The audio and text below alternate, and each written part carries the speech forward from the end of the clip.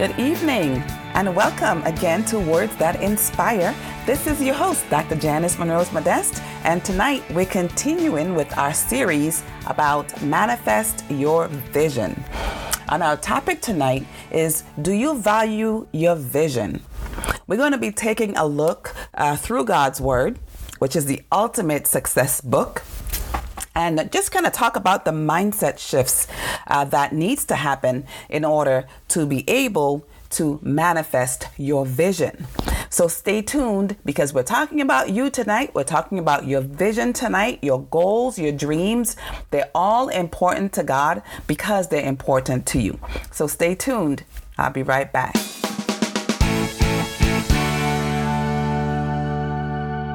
I am so glad that you value your vision.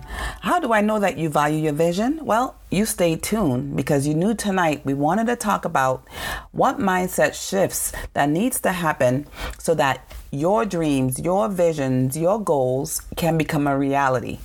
Because we realize that God is the giver of dreams. He is the one who gives you that a vision of your life. Because he says, without a vision, my people perish. So he knew that there have to be hope in your life. You have to hope for better. You have to hope for more in order for your life to be fulfilled. So we know that the enemy, he wants to crush your hope. He wants to keep you oppressed and depressed so that you have no dreams, you have no vision, or he just wants you to give up on your dreams or to give up on your vision, because then God's will in your life will not be fulfilled. But just as much as he's against you, we know that God is for you, and he wants to help you achieve the visions and the mission that he has for you. So I'd like to take a look quickly at Abraham, for example. We read about Abraham in the Old Testament, and we know that it tells us that even now we are Abraham's seed and heirs according to God's promise. And we know that what God promised Abraham was the blessing. Just like we know from Jeremiah 29:11 what God promised Jeremiah, as he always promised his kids. God is looking out for you. That he is looking for you to achieve and to have that fulfillment in life, according to John 10:10. He wants that for you. But there's some mindset shifts that has to happen in order for that to occur. So that's why we're going to be using Abraham as an example of this, because we know that when God first gave him, Abraham and Sarah, when he first gave them, he came to them and said, hey, I'm going to make you the father of many nations. And when Abraham heard that, he just busted out laughing. He had no value in the vision. He did not think the vision could happen. He didn't think it was for him. Because looking in the physical, there was nothing in the physical to show that he can have one child, because he had 0 kids. Sarah was 90. She had no children. And here God is telling him, I'm going to make you the father of many nations. And so he laughed. And then Sarah laughed, because she was like, I don't see how that's going to happen. So she laughed. So sometimes we laugh at ourselves, or other people laugh at us when we share our vision, because sometimes it's so grand and we're like, man, but I don't have anything. How can God use me to do this great work, give me this lavish dream, and I don't have anything to get started with? Well, here's what he had to teach Abraham. He wanted Abraham to, number one, the first mindset shift that had to happen to Abraham and Sarah was they had to value their vision. But in order to value their vision, God knew that the first thing that he had to do in order for that to happen is for them to see the vision clearly.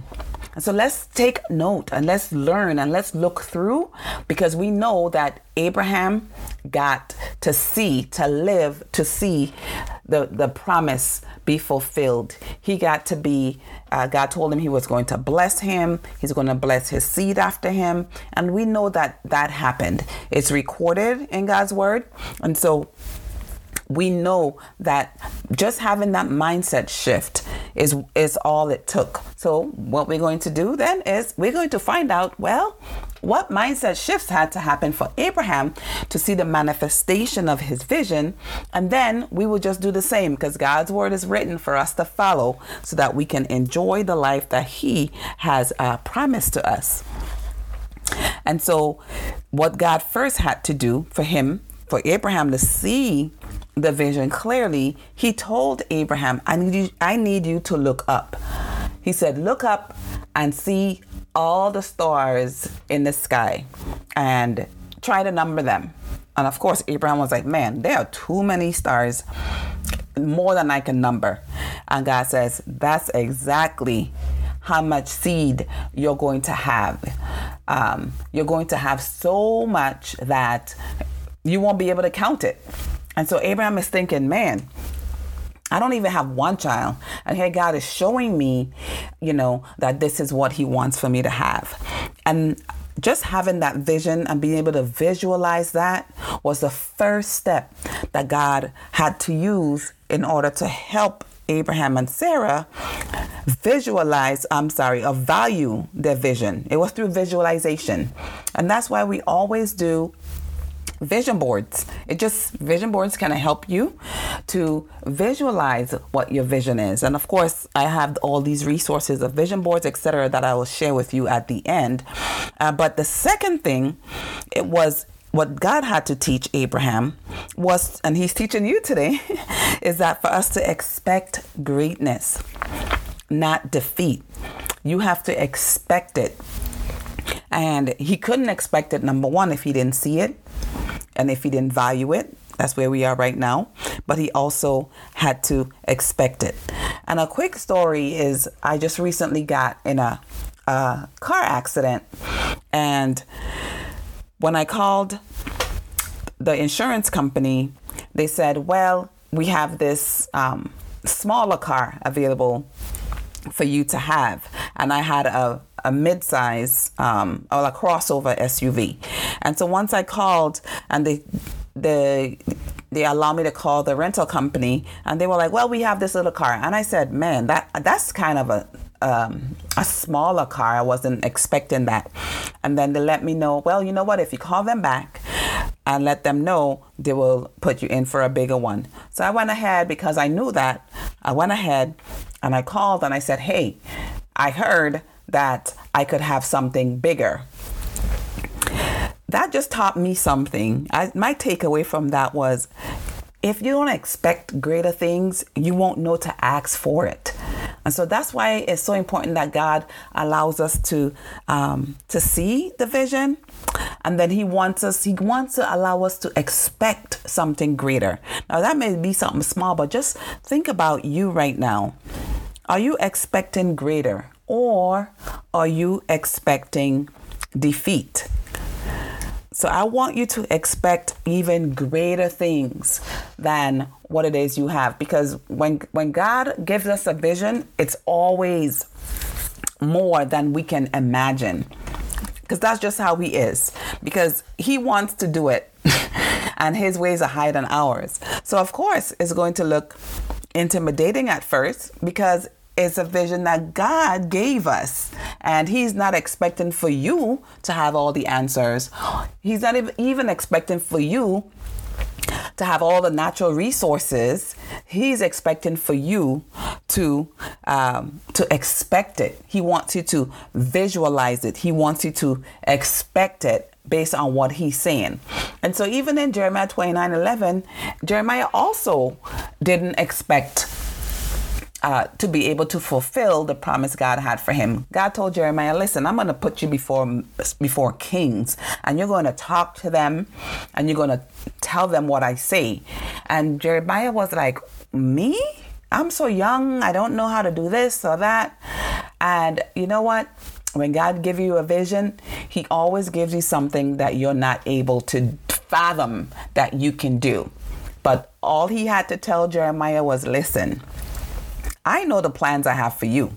It's plans of, we say peace in English, but when you look it up in the Hebrew, that word there is translated shalom, meaning wholeness, safety, prosperity.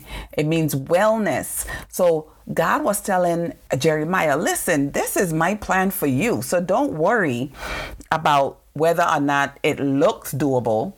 Just worry about what I'm telling you I'm going to do. And so Jeremiah had to get to the point, just like Abraham and just like I have to do, you have to do.